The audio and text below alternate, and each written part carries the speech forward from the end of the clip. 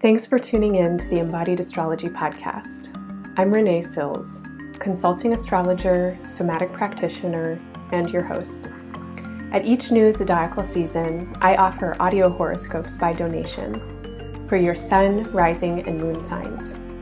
If you'd prefer to read rather than listen, you can also find written and edited transcripts of these horoscopes in my free virtual member community.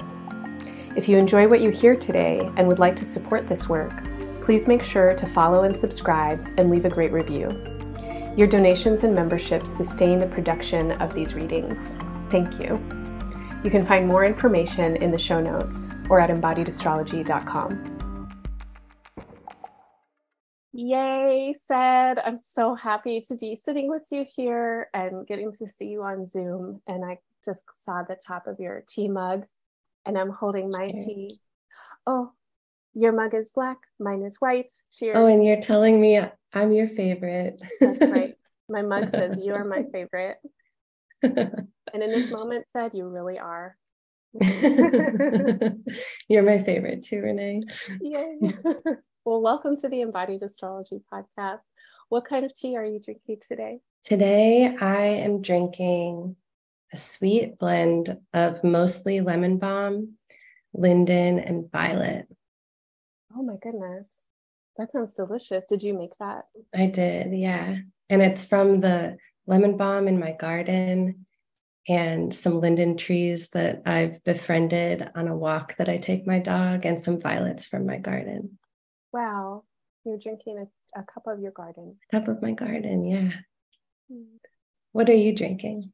I am drinking my second cup of matcha, of the green tea variety. Today, and it is from a little tea shop, a local tea shop that I know the owner, and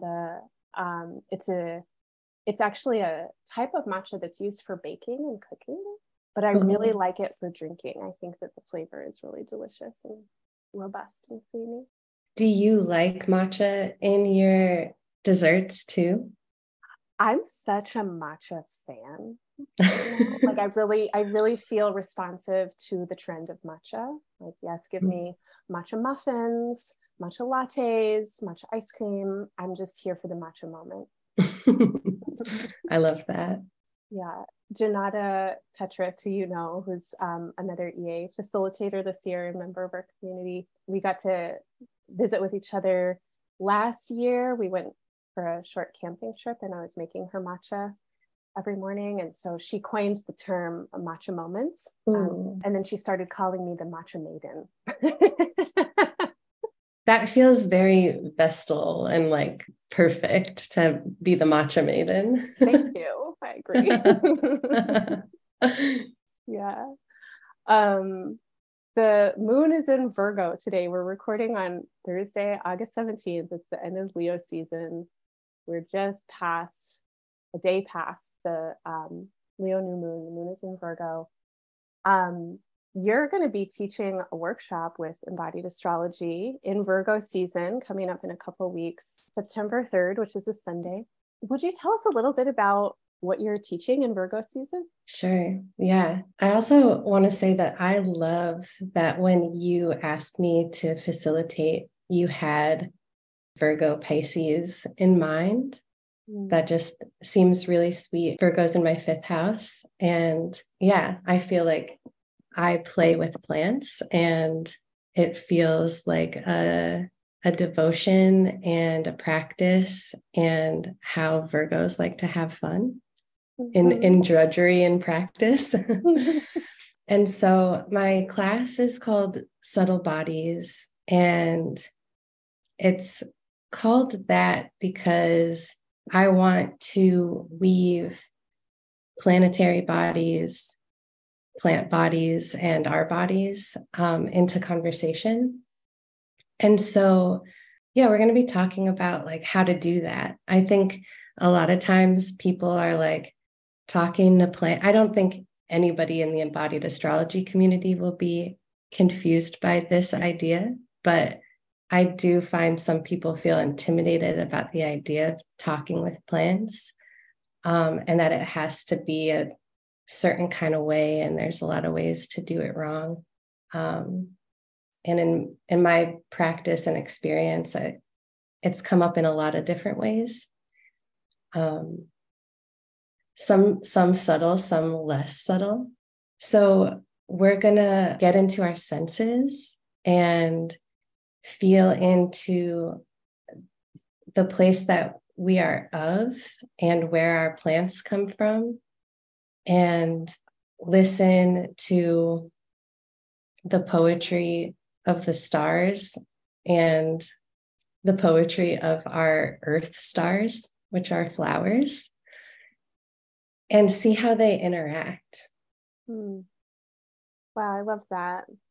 I have your chart up, and as you were describing and talking about your relationship with Virgo,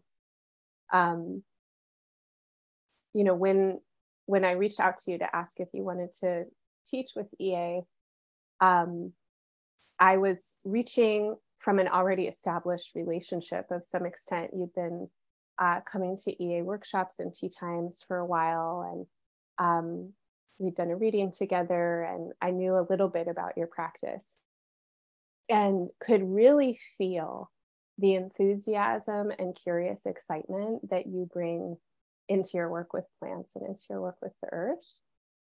And looking at your chart, you have Virgo in the 5th house of fun and play and pleasure and your favorite pastimes and hobbies, as well as erotic energy. But you mentioned Vesta, like a Vestal energy for me, as I was describing my matcha maidenhood. And Vesta is such an important figure in your chart. You have Vesta conjunct the ascendant in Taurus. For folks that aren't familiar with Vesta, Vesta is an asteroid, and Vesta in myth connects with the lineages of Hestia and Demeter and the kind of grain goddess archetypes. But Vesta is also very much associated with the hearth and the home and the central location of vitality and life essence or life presence, and how we attend to that. And it has a very strong devotional influence and aspect. And so when you were talking about feeling into this relationship with plants, and I was looking at your Taurus rising and Vesta there. Taurus is ruled by Venus, and Sed's Venus is conjunct the Sun and Mercury, co-present with Pluto and Scorpio. And you were like, let's braid it all together. Let's braid our bodies and the plants and the earth.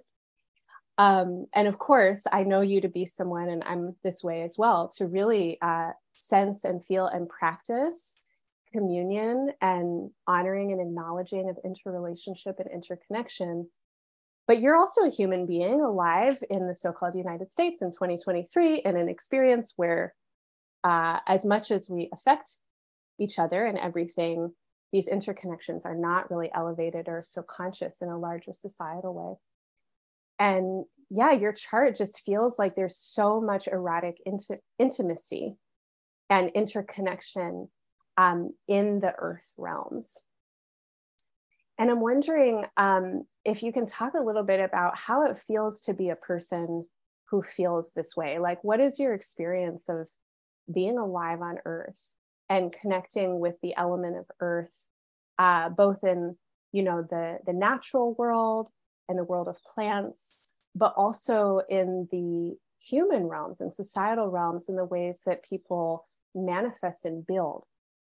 As a person who's so attuned and sensitive to the ways that we are already braided together, what's it like to be alive? And how do you perceive information and your awareness of these interconnections? That's such a good question. And it's an enormous question. And I feel like I have two separate Mars and Gemini here answers. And, they're the same too, because one of them feels like a grief tender, And so I read somewhere and I'm going to quote somebody who I can't remember, but they said that doing plant work is kind of like doing death work. And you're being awake to the suffering of the beyond human world. And part of being in plant relationship feels like tending and caring towards that. And then being an herbalist means being a connector and being a bridge to the more than human world, to the human body, and helping.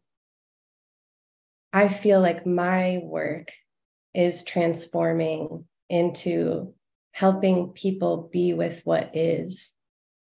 And there's a lot of grief in that.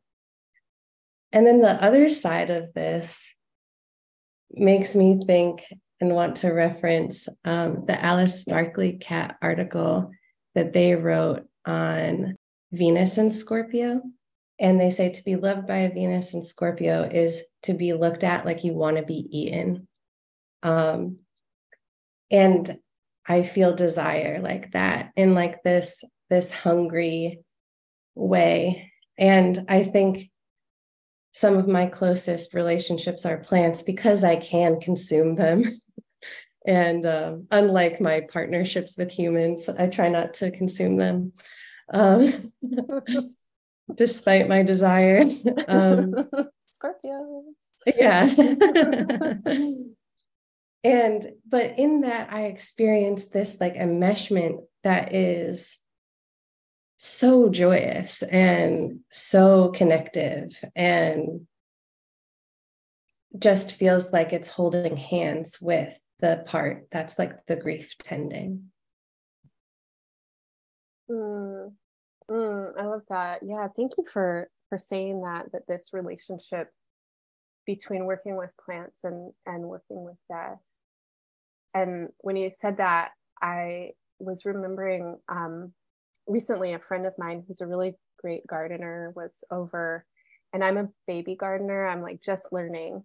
And I've been having a lot of anxiety about cutting down a plant because I am like, oh my gosh, you are alive. This is your home.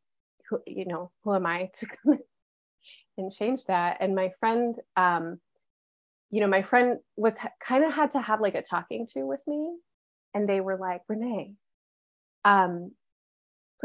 plant life cycles are very visibly about living and dying. And when you are working with plants, it's okay sometimes if you need to like cut back a plant, or if you want to replant it somewhere else where it would be kind of in a better spot, in a better area with kin that will support it, in a different way than where it is right now.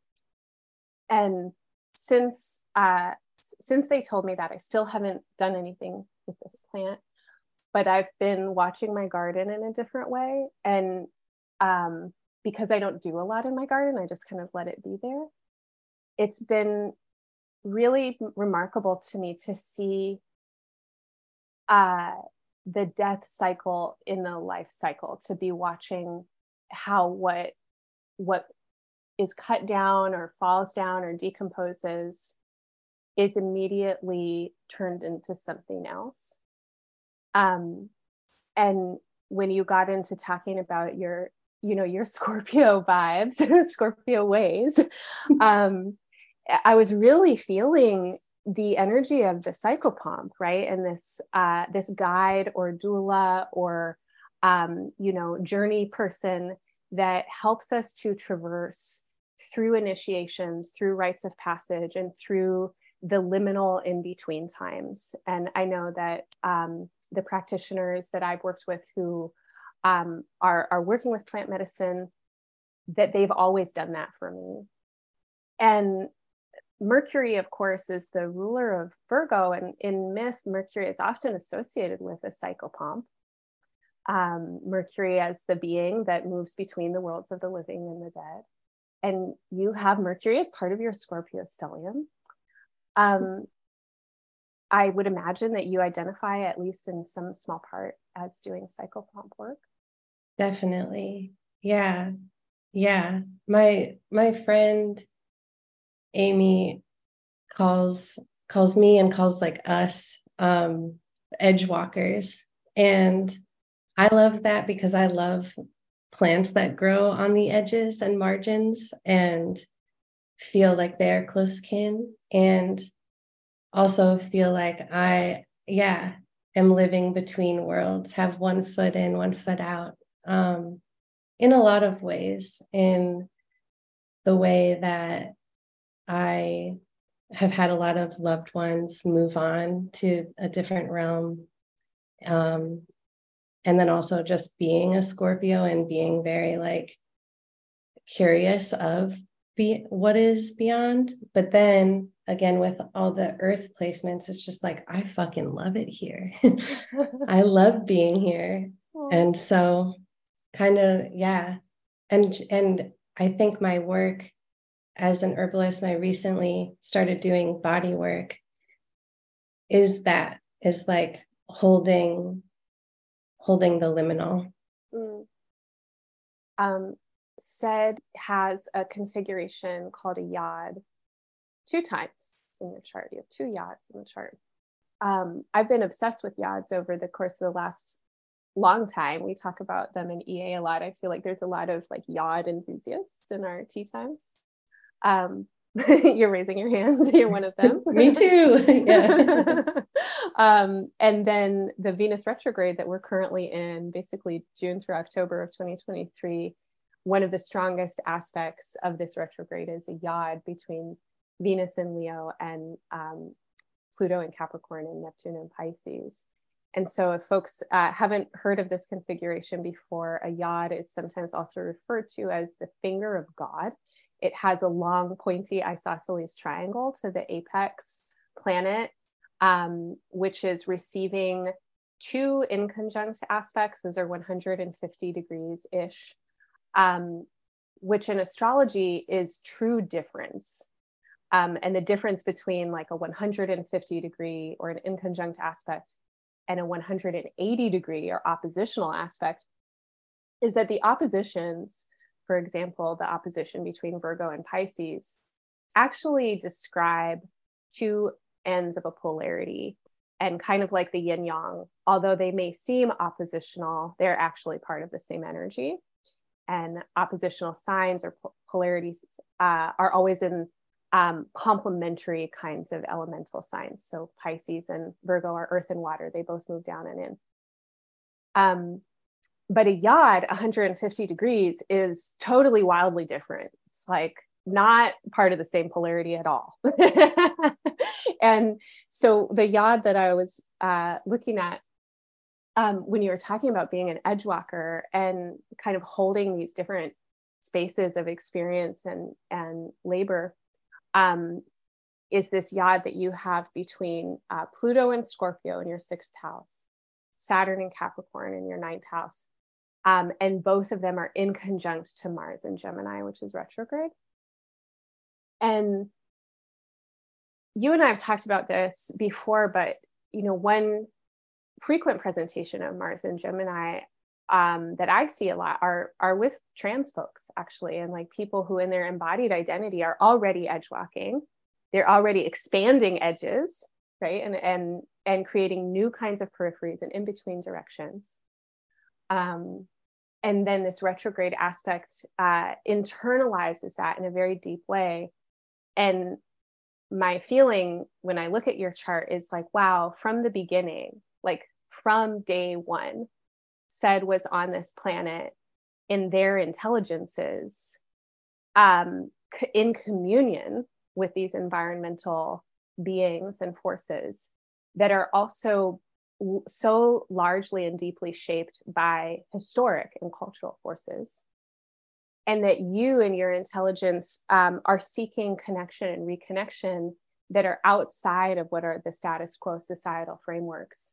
And so in your own life, you mentioned experiencing a lot of loss. Part of the losing or the trauma or being pushed to an edge emotionally and psychologically then requires you to develop resources and skills to be in those in-between places. And I see you nodding. And I'm really curious, as Mars is also the ruler of Scorpio, and you have the Scorpio stellium in your sixth house, how this experience or these kinds of experiences have now created a container or capacity for you to hold space for others in those in-between places. And as a practitioner, what is the value of being able to edge walk or being able to hold space for people who are at an edge or on an edge? Those are my people.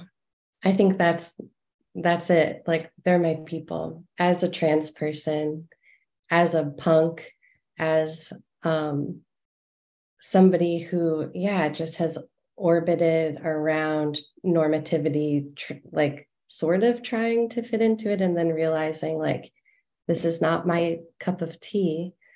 I feel like kindreds live there, and my life is about relationship and tending to those relationships, and who I'm in relationship with are edge walkers.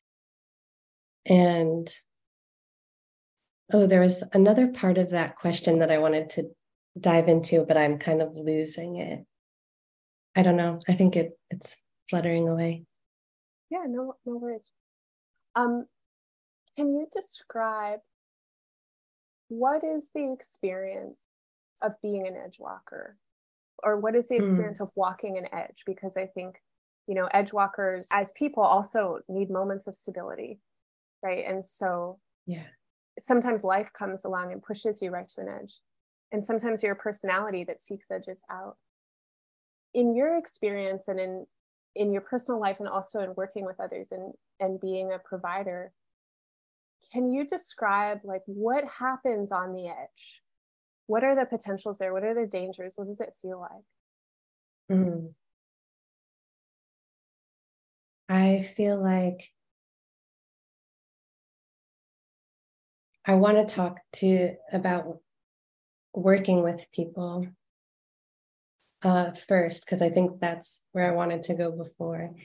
And it is like a remembering and a surrendering to what is. It's like this deep presence that goes beyond the realm of the constructs that we're living under. And you get like right down to it, right down to the root of your experience, your feeling. Yeah. In my bodywork practice, which is relatively new, I've held space for a lot of release and acceptance. And so like we'll hang out with a part of the body, and there's a lot of expression of rage, of grief, of anger, sadness. And it's being able to be held there. It is like finding the stability with where these like emotions and feelings have no place to go. We can like carve out belonging for them in this container. Yeah, I love that. And I can feel it as you're saying it, and resonate to some extent also as an energy worker and astrologer. And then I'm looking at the other yacht in your chart where we have Mars in Gemini and Jupiter in Leo, both pointing at Neptune and Capricorn, in your eighth house, and just feeling the curiosity and the generous container of inclusivity that you have to be able to offer as a provider to make space for all of that. And my experience with edge walkers and edge walking is that there's enthusiasm and excitement at the precipice of fear rather than aversion, right? And you're smiling so big. And it's like when, as a practitioner, it's like when you find that place where someone is where there's a nexus of trauma, right? Or a frozenness, or a place where one doesn't know their own capacity, or some part of the being or the body or the energy has been exiled. When you find that as a practitioner, it can feel really enlivening and exciting because there's so much power in those places. And it's like, oh, if there can be a way that we can re-include and integrate and help this place find its place, that's going to be an enormous release of energy back to this person. Yes, absolutely. And I'm like smiling big because I'm remembering experiencing that as like a client, receiving that kind of trust and expansive opening back into that. It's like so incredibly profound. And yeah, it's like when questioning like where has my vitality gone, and then you have an experience like that of like meeting a stuck point or a trauma and it being witnessed and having it reintegrate back into your body as energy, it's just like, I'm powerful. Yes. It feels so good. It feels so good. Yeah. And so that's kind of bringing me back to the Virgo Pisces axis and this two ends of the same polarity, two parts of the same energy, where Virgo is representative of many, many different parts and many different details, and Pisces is the whole. And the Virgo instinct is to separate and to organize, and sometimes to critique or refine or try and perfect. And the Pisces instinct is to include without question and dive in, right? And merge it all. I know you've been preparing a lot for your upcoming workshop, and part of that preparation has been an exploration of the Virgo Pisces axis. What are some of your thoughts right now? What's inspiring you about these zodiacal energies? It's so funny because when you start being curious about something, you find it in everything. And I've been experiencing that in my research. But I think one of the clearest things that I want to like bring to the conversation right now is oftentimes Virgo is associated with the herbalist and the apothecary tender. And right to my off screen is all my jars. And I laugh at myself all the time because I love basking in a meadow, and I'm surrounded by plants that are familiar and unfamiliar. And the medicine of that meadow is just being there and being part of it. And then the medicine work that I do is like, I'm going to take one flower from this meadow and separate it and dry it and put it in this jar and extract certain things from it. And it feels very Virgoan. But I think the beautiful thing about that and about plant work is like, yes, I'm studying the body, I'm studying the plants, I'm studying how they interact with one another. I'm looking at the minute details, the energies, but to bring it back to the other side of the axis, there's so much trust needed and belief in what I'm doing. Especially, I work with herbs in a physiological sense. And that's kind of like where my orientation to herbalism started. I was interested in herbal first aid. And as I continue my education with plants, and also I think as I do my own healing work, I realize that like I'm leaning more on energetic medicine. And that work feels so much in the realms of the psychic and intuitive and less in the crafting and details. So just using my own life and like plant work as an example, as like how these this access work together. You know, like you said, they're not separate, but they're supporting one another.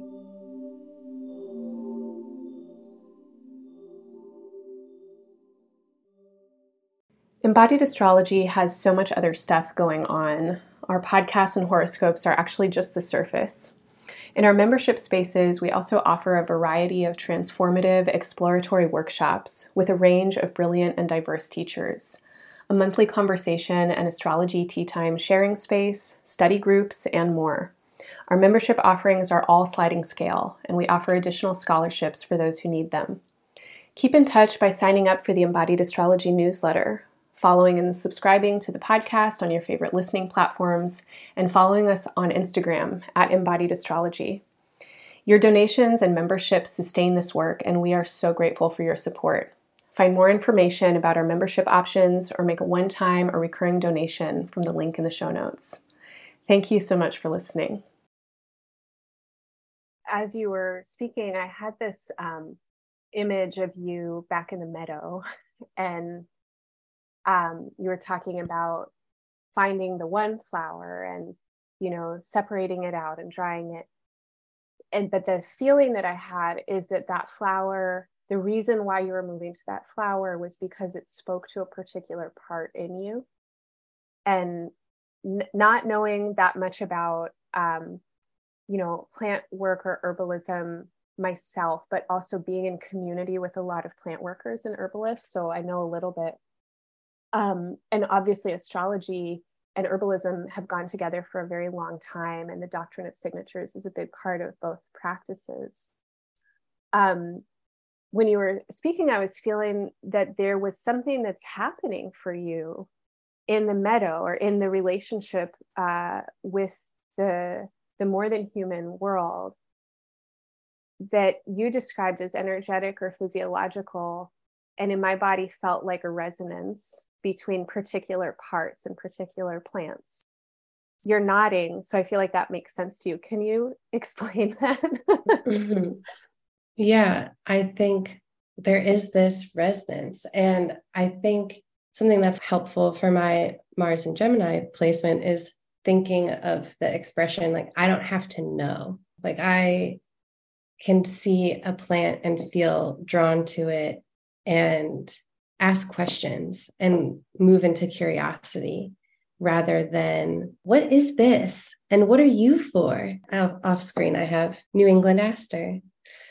And so letting that be a change that happens in my physiology, instead of moving towards a plant and thinking, what is this good for? How can it serve me? What is this thing's name? Instead, I can move with, I'm supposed to be here, and so are you. And why are we here together? Let's play, let's figure it out. That, I don't know. I just want to say that that's hard. That's like really hard to transition, especially we're so Mercury oriented people. And I think even as like a person who helps people, you're like, well, how is this useful? How is this useful? It's like hard to unwind that, to just be like, this is here and why, and not like, how can they support me, but how can I support them? And yeah, letting the resonance and the knowing be subtle and be not so much in the thinking mind, but in the body.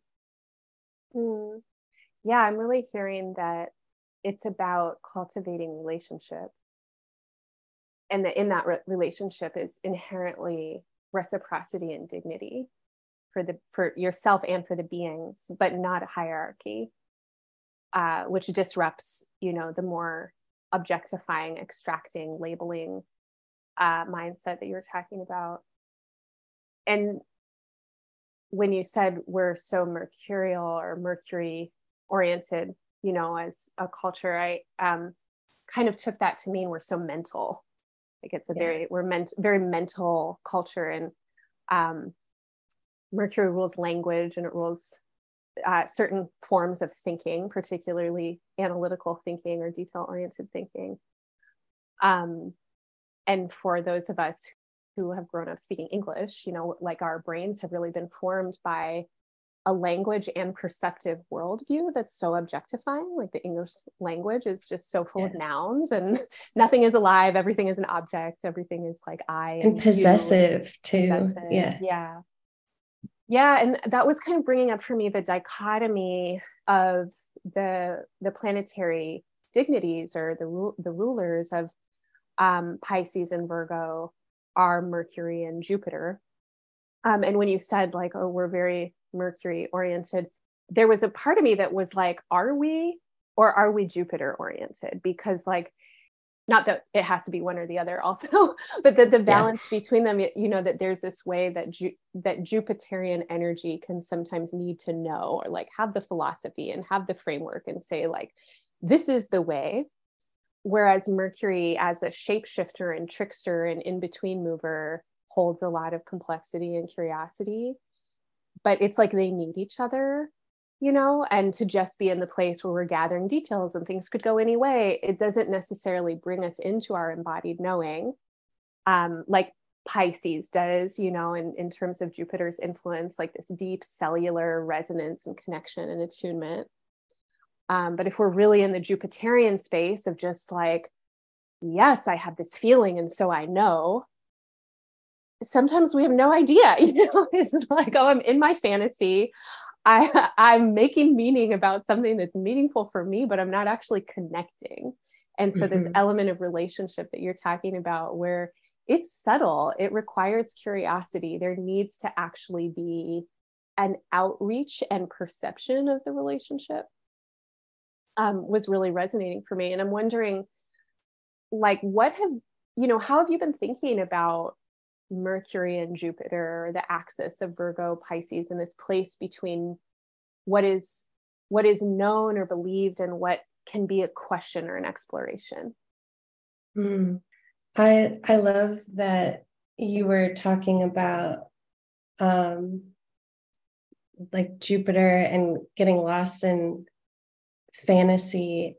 It made me think about Mercury as the trickster and how language can be so tricky, and how we can just like thinking about like a game of telephone, and how I can say one thing and it's interpreted another way, and then in doing this kind of work with other bodies who don't speak the same language I do, there's so much available for misinterpretation. And this idea of, and I think this question that comes to mind often when working with plants is like, oh, I thought I was getting this, but that could just be me. And this discernment and orientation between self and other.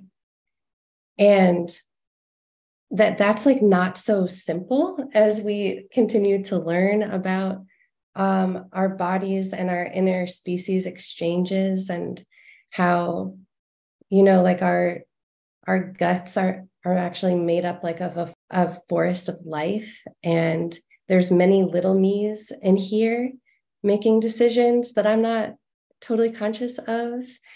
And then like there's the influence of the world around me, and I am in a certain place and time right now, and so are you. And so if we're working with the same plant, but the plant is growing in the Pacific Northwest versus growing here in the Northeast where I am, we're going to be hearing from two different entities with their own experiences.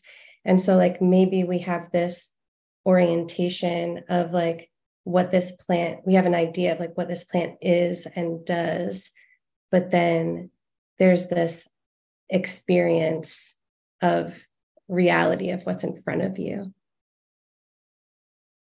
I think I went off and didn't quite answer your question. I forgot my question, but I was following you. Okay. I was definitely following you. And we're weaving. We're braiding. You know, what you were saying was just, it was resonating as kind of obvious truth, just, you know, in the sense of, you're talking about beings, alive beings, right? And beings that are coming into being at specific moments and specific times and specific places. Just like we do as astrologers, when we look at charts, we have to consider the context, location, and conditions, because 1,000 charts could look exactly the same. 1,000 people could be born at the same time, or 1,000 plants might exist in the same place. But if we don't understand the context and conditions and the history and the lineage that is being brought into these beings, then we won't be able to read the nuance of the chart. And then the astrology becomes very formulaic, which at best is kind of boring and ineffective, but at worst can be really harmful, right? And like, I don't know, I can't even tell you how many clients I've had who come to me and said, I bet my chart is the worst chart you've ever seen, you know, because I'm a Scorpio, right? Like Scorpios say that all the time. They're like, I'm so sorry, I'm a Scorpio. Because you just get so much shade, right? Like Scorpios, Geminis, I feel like Capricorns can get it sometimes. Leos get celebrated, but sometimes we get some shade too. But you know, it's like, it's harmful to be given an idea of who you are based on a tiny component like a sun sign. And even though the sun is very important, the chart is enormous and the sun is just one piece. And so to really give a good chart reading, it's like to be in that intuitive flow where we can connect and kind of help each other come into being or actualizing more. There has to be relationship that is specific to that context. And what I'm hearing you say is it's exactly the same with plants, that you can meet a lavender plant, you know, in your neighborhood, and that lavender plant will have a different life experience and thing to say and medicine to offer than the lavender plant in my neighborhood. Yeah. And I want to speak to the things that you brought up about the astrological chart too, because I find that, and I know it's like fun and astrology is like a party trick and it's like a language that we're all learning and can talk about, but it kind of like irks me when I hear people pigeonholing sun signs or whatever. And like you said, like the chart is enormous and there's so many different ways to read a chart and to queer the chart. And you brought up, I'm remembering now, you brought up planetary dignity. And while we were talking about the Virgo Pisces axis and Pisces, Mercury's in fall in Pisces. And I think about how that language can be unsettling for folks. And, you know, like people saying like, oh, all my planets are, you know, in detriment. And so my life must be so hard. And as I'm a person with a lot of squares in my chart, and that was hard when I was first getting into astrology. It was like, okay, my life is just going to be like rolling a boulder up a hill, I guess. But no, like there's so much beautiful tension in a square. And to have Mercury in fall in Pisces, it's like, that's where there's so much juicy medicine for play, for creativity. I think about poets having Mercury in Pisces and flopping the rules and moving away from the orientation of like, this is how this is supposed to be played out, and being more of an edge walker and liberating these placements. Yeah, absolutely. And I think that the piece around the language function is so important. And I was remembering as you were talking, over the last few years, I've been really trying to work very deeply with my own language. I'm a barely bilingual person. Like, I spoke French for a number of years in my life, but haven't also for a long time. And so my mother tongue and primary language is English. And as English is a colonizer language, and it feels like so instrumental in solidifying a worldview of ownership and possession and objectification. I've just been really curious about like how do I use language, and how does my language shape my consciousness? And one example that kind of came to mind was the word pioneer, and that just popped into my head. And I was remembering a moment when I had used pioneering, I think it was in a horoscope or an astrology blog post or something.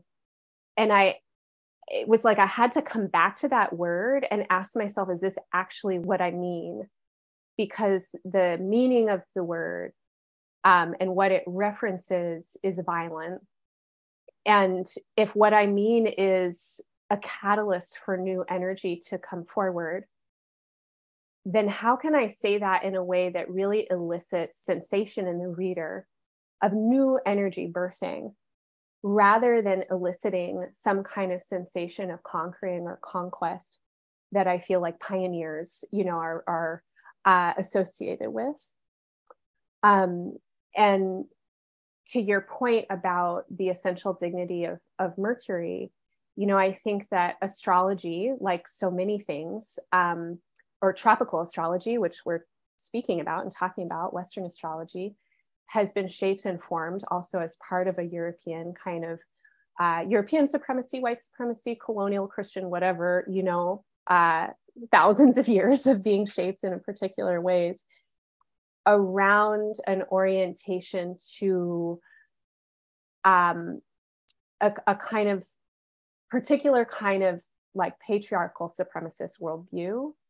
And if Mercury is dignified, in Gemini or Virgo, where it's straightforward and logical and it can do things, it's kind of elevating this idea of particular types of executive functioning and focus and linear logical thinking over the imaginal, creative, time-bending, integrated mind with body with emotion experience. And what you were bringing forward, I feel like, is the power of Mercury and Pisces and a mental space or a cognitive intellect that can grasp the absurd enormity of everything is everything. And there's no separation of logic from illogic, because whatever humans come up with as logical is oftentimes so illogical. Right? It's like we come up with these ideas about how things work and are constantly disproving ourselves, but yet don't really seem to learn the lesson of, oh, we're not going to control it. We're not going to be able to define how it happens. It is happening. How can we be in relationship with it? Right? And that's, I feel like, what Pisces is asking us to do, is to be in relationship with the everythingness. And then in that, to find our communicative capacity. Absolutely. And it's like, yeah, I am so excited for the future of less boxes, less being confined to a certain identity or state, and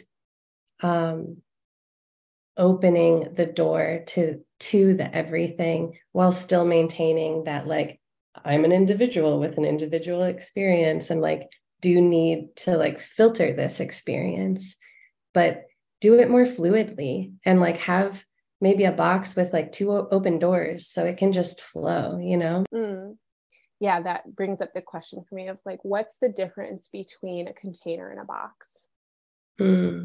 What can hold something in a way that, gives it the quietude, I feel like, of a kind of separation or confinement, where something can actually be held and germinate and grow in a way that has a necessary container. But like you're saying, not a box, it's not not formed by a bunch of right angles and harsh lines, but is a container where there can be growth and expansion out of. Yeah, that makes me think of rope, and I think about that in regards to squares, and that like a rope is just rope until you put tension on it, and then it can hold so much and is very strong. And so thinking about it like that, like a tool that's like useful for holding, but is not going to keep you from expanding. I love that. As we head into Virgo season, Mercury is stationing retrograde in Virgo and will be retrograde for the first 3 weeks of Virgo season. And with this image you just brought in of rope, I'm wondering if you have a mini horoscope for our listeners, or some kind of medicinal invitation around how to be with this Mercury retrograde in Virgo. And Mercury will be aspecting, of course, Saturn in Pisces and Neptune in Pisces and Uranus in Taurus and Pluto in Capricorn, working with the Earth placements. I think the first thing that came, so I'm just going to let it come, is to remember what you already know, and to let go of the idea that you need to know more, because the essence and the beingness and like what is already there, and you have it. That feels so perfect also for the work of all the earth signs right now. I feel like the intergenerational aspects of Pluto and Capricorn and Uranus and Taurus being combined in this Mercury retrograde, and that the word remember is pointing at an experience of dismemberment and bodies coming apart or being separated, and to remember is to come back into unity and wholeness. And you're reminding us that we're already there, and our minds can be allies in remembering our present and current locations. Yes. Yeah. Thank you for that.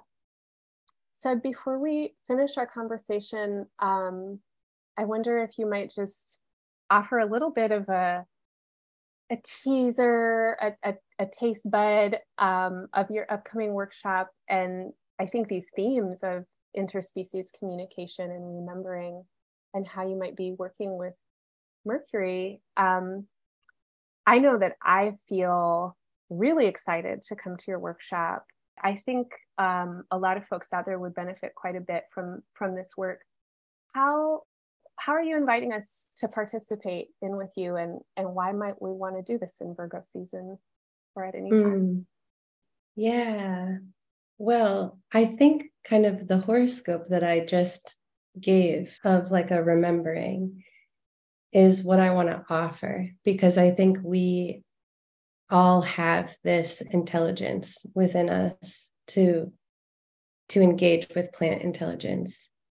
And I also want to invite people into a space that can be like trickster energy too, and playful, and one of exploring and not knowing with the mind, but knowing through the body and remembering through the body. I think that's all I want to say. It's going to be fun. We'll look at birth chart placements. So bring your birth chart and bring a mint family plant. That's another thing. We're honoring the mint family at this gathering. We're having a mint family reunion. So bringing a mint family plant that you feel called to would just be so great. I'm actually like a little nervous. I'm used to hanging out with plants one-on-one, not so much in like a big party setting. So we'll see how it goes. I think it'll be great. Oh my gosh. What happens at the Mint family reunion? What's the Mint vibes? We are about to find out. I think the Mint family, in my experience, is loud. A lot of the Mint family contains a lot of aromatics and essential oils. They are really connect us to our olfactory sense, and which connects us to memory. And yeah, I think if we're having a bunch of aromatics all in one place, it might get kind of rowdy. Sounds like a vibe for Mercury for sure. Exactly. Yeah. We'll get chatty. Hey, what are the as a Mercury Virgo person, I'm like, hell yeah, I want to get chatty with Mint. Who are the family members in the Mint family? Of course, Mint, but who else is there? So there's mint, there's lemon balm, lavender, catnip, oregano, sage, a lot of kitchen medicine. So I wanted to cast a wide net because I don't know who's going to be showing up, and I want it to be accessible for people wherever they are. And I thought that, mint family plants have been growing alongside people for so long that even if you can't access the woods or a garden, you might be able to find a mint family in your pantry already that you might use for seasoning. So I love that. Yeah. So do people need to have previous experience with astrology or herbalism to come to your workshop? Definitely not. Newbies 100% welcome. I'm going to try to use Virgo season to refine my offering, that it feels really accessible for both newcomers to astrology and to plant work. And there's going to be options for folks, like if you don't feel, we're going to be playing with plants, and that could look like ingesting them, but it doesn't have to look like that. So if you're nervous about ingesting a plant, but still want to come and communicate with them, you're welcome, and there's things for you. Amazing. And yeah, just to also add to that I'm sure that folks who are already well versed in herbalism or astrology will still find a lot in the crossover and synthesis and what you're bringing uniquely to this. Thanks. Yeah.